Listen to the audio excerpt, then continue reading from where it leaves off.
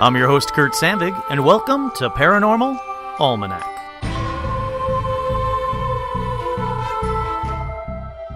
That's right, I am your host, Kurt Sandvig, and on this week's edition of Paranormal Almanac, we'll be talking about a listener suggestion, Skinwalker Ranch, which is very different from Skywalker Ranch, in case you didn't know. The best way to tell you what Skinwalker Ranch is to just jump in. Skinwalker Ranch, also known as Sherman Ranch, but that's not nearly as exciting, is a property located on approximately 480 acres in the southeast of Ballard, Utah. And this seemingly normal-looking ranch is the epicenter of enormous extraterrestrial activity.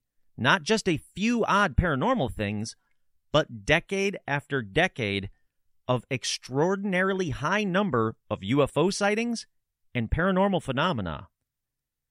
But let's go back to the beginning a little bit, at least as far back as the Shermans. In 1994, Terry and Gwen Sherman and their children moved themselves and their cattle onto the 480-acre ranch. And within just 2 years, they had sold the ranch because of all the strange happenings they witnessed on it. These were just regular ranchers who finally bought the land that they had always wanted so they could raise and sell cattle. They weren't looking for anything paranormal, and not surprisingly, they did not know how to deal with it. And once I tell you some of these stories, I gotta be honest, I don't think I would know how to deal with it. Terry Sherman told the Desert News in 1996, "For a long time we wondered what we were seeing, if it was something to do with top secret project or the military. I don't really know what to think about our experiences on the ranch." What experiences is he talking about? Well, here's just a couple of examples, but don't worry, there'll be more later on. The family described a ship the size of multiple football fields with strange blinking lights. This UFO flew directly over the ranch. Now, this seems to be very reminiscent of the Phoenix lights. So, this ginormous, multiple football field UFO flew directly over them. There's no way to mistake Venus or a spy plane or a B-2 bomber. This thing is huge. The soil on their fields had large impressions flattened into the grass, and in case you can't figure out what that means, crop circles. Cows would disappear into thin air, and others would be found killed and mutilated. And from what I can tell, this seems to be, if not the genesis of cattle mutilation, one of the most prominent, earliest occurrences of cattle mutilation out there. One night, while checking on his cattle, Terry saw a silent glowing object passing above the trees. A few days later, Gwen saw another unexplained flying object, and it looked like headlights, but they were a little ways away from the aircraft. She said it just lit up the whole side of the mountain like it was broad daylight. Terry started examining his odd cattle deaths more closely. The first cow found dead, again shortly after a UFO sighting, showed only a hole in the center of its left eyeball. Predators had not touched the carcass, and Sherman noted a chemical smell in the vicinity. A short time later, a second cow was found dead with the exact same kind of hole in the left eyeball. Now, Terry said this was definitely not a bullet hole. He couldn't explain it. So with both animals, Terry had taken a wire and inserted it into the hole to gauge its depth. In both cases, the wire slipped in easily to the center of the brain. In one instance, Terry followed the tracks of a cow in fresh snow. The tracks just stopped under some trees at the edge of a field. Now, the area around the animal's last steps was surrounded by a circle of fresh twigs and branches, which Terry could see had come from the trees above. So this cow had been teleported. It has all the classic UFOs. We got cattle mutilations, we got cow abductions. It seems to be all the classic UFO activity up till this point, including the cattle mutilation and the cow being sucked up into the UFO. But this next one is anything but typical. In fact, I can't even explain it. During the summer, Terry, his son, and his nephew heard unintelligible voices while standing in a nearby pasture. They looked up, they looked around, they could not see anything in the sky, and there was nothing around them. At first they thought they heard the echoes of maybe a CB radio off in the distance, but the sound emanated out of the air directly above them. As they listened more closely, they could distinctly hear two voices speaking in an unknown language. Now, Terry described it as choppy and halting, like a cross between Russian and Native American. One voice had a deep resonant tone, and the other was higher pitched. Terry actually yelled into the air, "We can hear you!" The voices stopped momentarily, and the deeper voice broke into a low, rumbling laugh. Then the conversation went on just as before. See what I mean about that one? That is not your typical UFO, not your typical paranormal. Doesn't seem to be a ghost. What the hell was it? A rift in time-space? What was it? And how come the voices, who seemed to hear Terry as well, laughed and then continued talking? So that one I can't explain at all. But let's get on to some more. By the fall, events seem to be moving towards a climax, if you will. Seeing the same lights in a field one night, Gwen grabbed her binoculars, and focusing in, she was shocked to see a square, lighted structure sitting on the ground. Before the light blinked out, Gwen caught a glimpse of a, quote, large, heavy-set individual seated in the object. A short time later, the craft reappeared again, and this time both she and Terry watched through a 60-power spotting scope. They could see a figure standing next to the object that Terry described was over 7 feet tall and a person decked out in a totally black uniform, and this man was huge. The Shermans noted that the being appeared to have a visor or something shiny on its face because of the way the lights glinted from its head area. So again, not your typical UFO, not your typical paranormal on that one. Now remember, these people were cattle ranchers just trying to make a living selling their cattle. But in total, 14 cattle were taken from the 80-head herd. And it wasn't just cattle that were taken as well.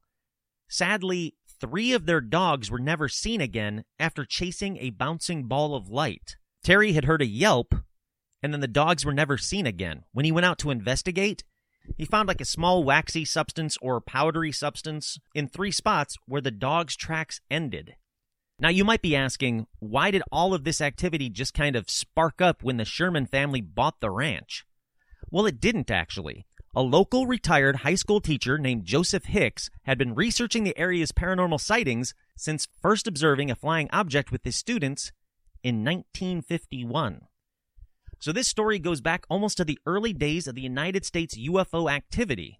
And another pre-Sherman sighting happened in 1978, and there's a Desert News article that detailed one with multiple witnesses who identified a flying saucer floating over the village around 10 miles from the ranch. But let's go even further back.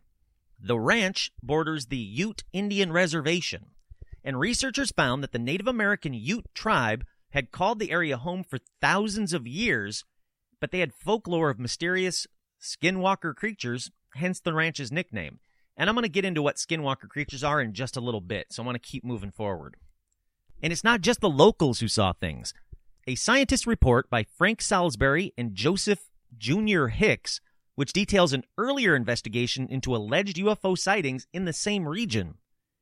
In fact, they saw or investigated evidence of close to 100 incidents that included vanishing and mutilated cattle, sightings of UFOs or orbs, large animals with piercing red eyes that they said were not injured when struck by bullets, I'll talk about that one in a minute as well, and invisible objects emitting destructive magnetic fields. In fact, in 2002, Hicks told another journalist that the region was so rife with extraterrestrial occurrences that an estimated half of the population had witnessed UFO activity. But like I said earlier, the Shermans only had this quote-unquote cursed land for less than 2 years. So how did they get rid of it? Who would buy this? Who would want to buy this land? Well, the person who bought it because of the paranormal and UFO activity. The man who bought it had been interested in UFO phenomena since he was a kid, and his family openly talked about seeing UFOs. In fact, the buyer's grandparents first saw a UFO in 1947 when driving across the Nevada desert.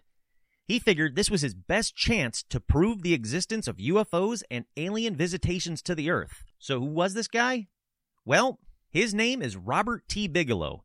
And if you don't recognize that name right away, you'll know him by how he got his wealth. Robert T. Bigelow made his fortune in the Budget Suites of America hotel chain. That's right, every time you see a Budget Inn, just know that the man responsible for them is a hardcore believer in aliens, UFOs, and the paranormal. In fact, he spent millions of dollars of his own money on paranormal research. So this is not just some guy who's interested in it. He's trying to prove it scientifically. The year before he purchased the ranch for $200,000, he had poured millions of dollars of his own money into founding the National Institute of Discovery Science, or NIDS. And this is a scientifically strict research lab to investigate extraterrestrial activity. And another reason you might know the name Robert T. Bigelow is because I talked about him just a few episodes ago in the Disclosure episode. When we were talking about UFO disclosure and the documents that were released recently, well, that's partially because of Robert T. Bigelow's work. Now, Bigelow was excited to get his team going at the Skinwalker Ranch, so he moved the team right away. NIDS quickly built an observation post, strung the property with video cameras, and hired researchers to observe it 24 hours a day, turning it into what he always wanted, a scientific research laboratory. I know you're probably wondering, well, did a scientific look at the ranch yield any results? Because you know as well as I do, that's usually when things go quiet or quickly get debunked. Well, Bigelow and his team chronicled multiple bizarre events, including otherworldly animals. So let's talk about what the team did see. First up, they saw a wolf. And I'm sure you're going, big deal, it's a ranch, there should be wolves. Well, this particular wolf, which was also seen by the Shermans, by the way, is 3 times the size of a normal wolf. And it can't be killed by bullets. And like I said, this wolf has made multiple appearances, both with the Shermans and with the research team. The next up, more crop circles. Just like the Shermans, the research team would find crop circles in the fields. This next one, take with a huge grain of salt because I can only find it on one website. Usually when I do my research, if I can find the same story over and over and over again on reputable websites, I'll include it into the podcast. But on this specific story, there was only one site, and I'm not 100% sure I trust it. So, again, take this one with a grain of salt. The next thing they saw was a giant killer bird. The story goes, one night the research team went to go inspect the property after hearing the sounds of dogs barking in the distance, and they came across a distressed cow hiding under a tree all by itself. When the men got out of their truck, the headlights revealed a pair of large, glowing amber eyes in the tree above the cow. Now, they were hoping or assuming it was just a large cat, so they shot in its general direction to spook it out of the tree. And after the second shot was fired, the eyes disappeared. They searched the area but could find no trace of the animal that was in the tree. They continued to search into the night when they found something kind of bizarre. They found what appeared to be the print of a large, giant bird of prey. The print was nearly 6 inches in diameter, with 2 sharp claw marks protruding from the rear of the print. They found another print 20 feet away, and judging by the depth of the print in the snow, they determined this animal was huge, heavy, and unlike anything in that area. But again, take that one with a grain of salt. And this next one is mind-boggling as well. Just kind of like those voices, this next one is very bizarre. But it's also very specific, because we have dates for this one. On August 25th, 1997, researchers who were on the bluff overlooking Skinwalker Ranch, they were up there hoping to observe paranormal activity, and boy did they. They all of a sudden saw a very small, yellowish light. While they were focusing on that light, they noticed that it was slowly growing, and it was hovering about a foot or two over the ground.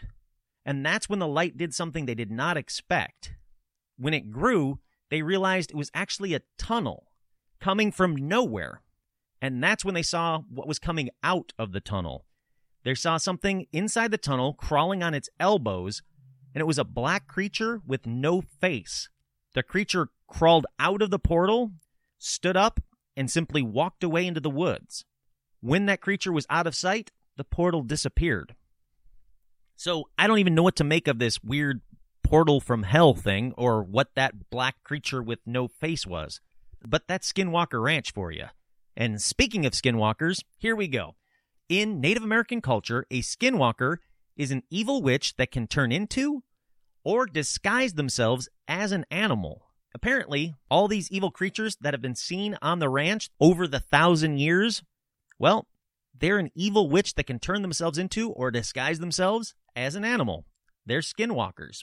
Now, it wasn't just bizarre creatures. They saw UFOs, and a lot of them. The research team saw pyramid-shaped UFOs, box-shaped UFOs, a 40-foot-long UFO, not to mention that huge, multiple football field-sized UFO that the Shermans had also saw. So sure, a couple of these UFOs could easily be top-secret military vehicles. But I don't think we have a 40-foot-long top-secret military vehicle. Not that I'm aware of, anyway. And I know we don't have a top-secret military vehicle that is multiple football fields long.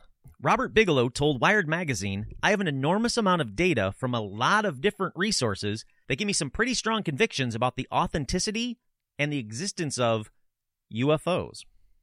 Now, in case you're thinking it's just some firm believer billionaire wearing a tinfoil hat on a ranch, well, the team at the ranch included Colonel John Alexander, a NATO advisor who previously headed the non-lethal weapons testing at the Los Alamos National Library. So these were scientific minds.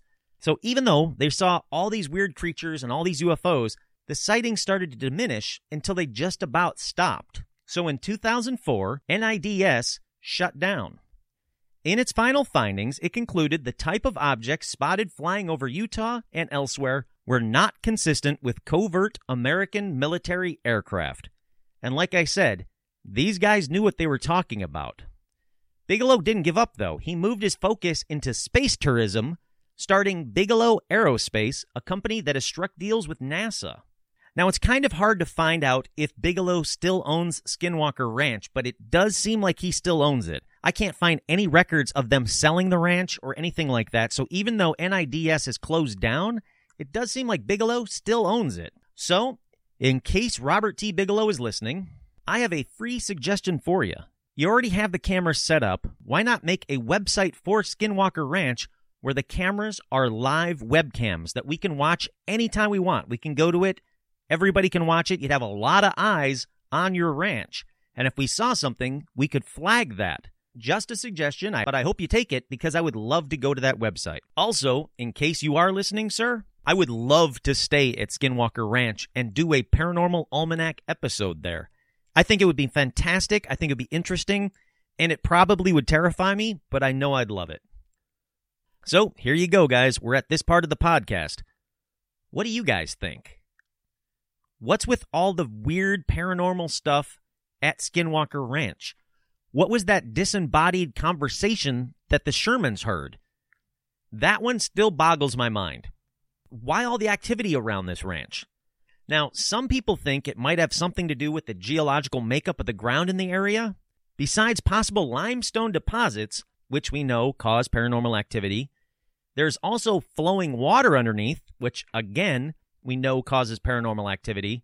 But even more interesting, there are underground pools of petroleum that, as they were being drained, the activity slowed down. Now, it's a very interesting theory. It's not mine. I found it online. And it is really interesting, but I don't know how we're going to be able to prove that one. So you just heard me tell, hopefully, Robert T. Bigelow that I would love to stay at the ranch. How about you guys? Would you stay a night at the ranch? And if so, would you go out at night and walk around the area? So once again, thank you so much to listener Rose for this suggestion. It was a fantastic one. This was a story that I wanted to do anyway, and I loved that it was suggested by the listeners. Also, just a heads up, in the next upcoming few months, Rose is going to come with me for a paranormal investigation. I can't wait. I think it's going to be so much fun. I can't wait to tell you more about it, but I'm not going to do it now. You're going to have to wait and see. But Rose and I are going to go and investigate something we both wanted to do. As always, I'm your host, Kurt Sandvig, and this has been a listener edition of Paranormal Almanac.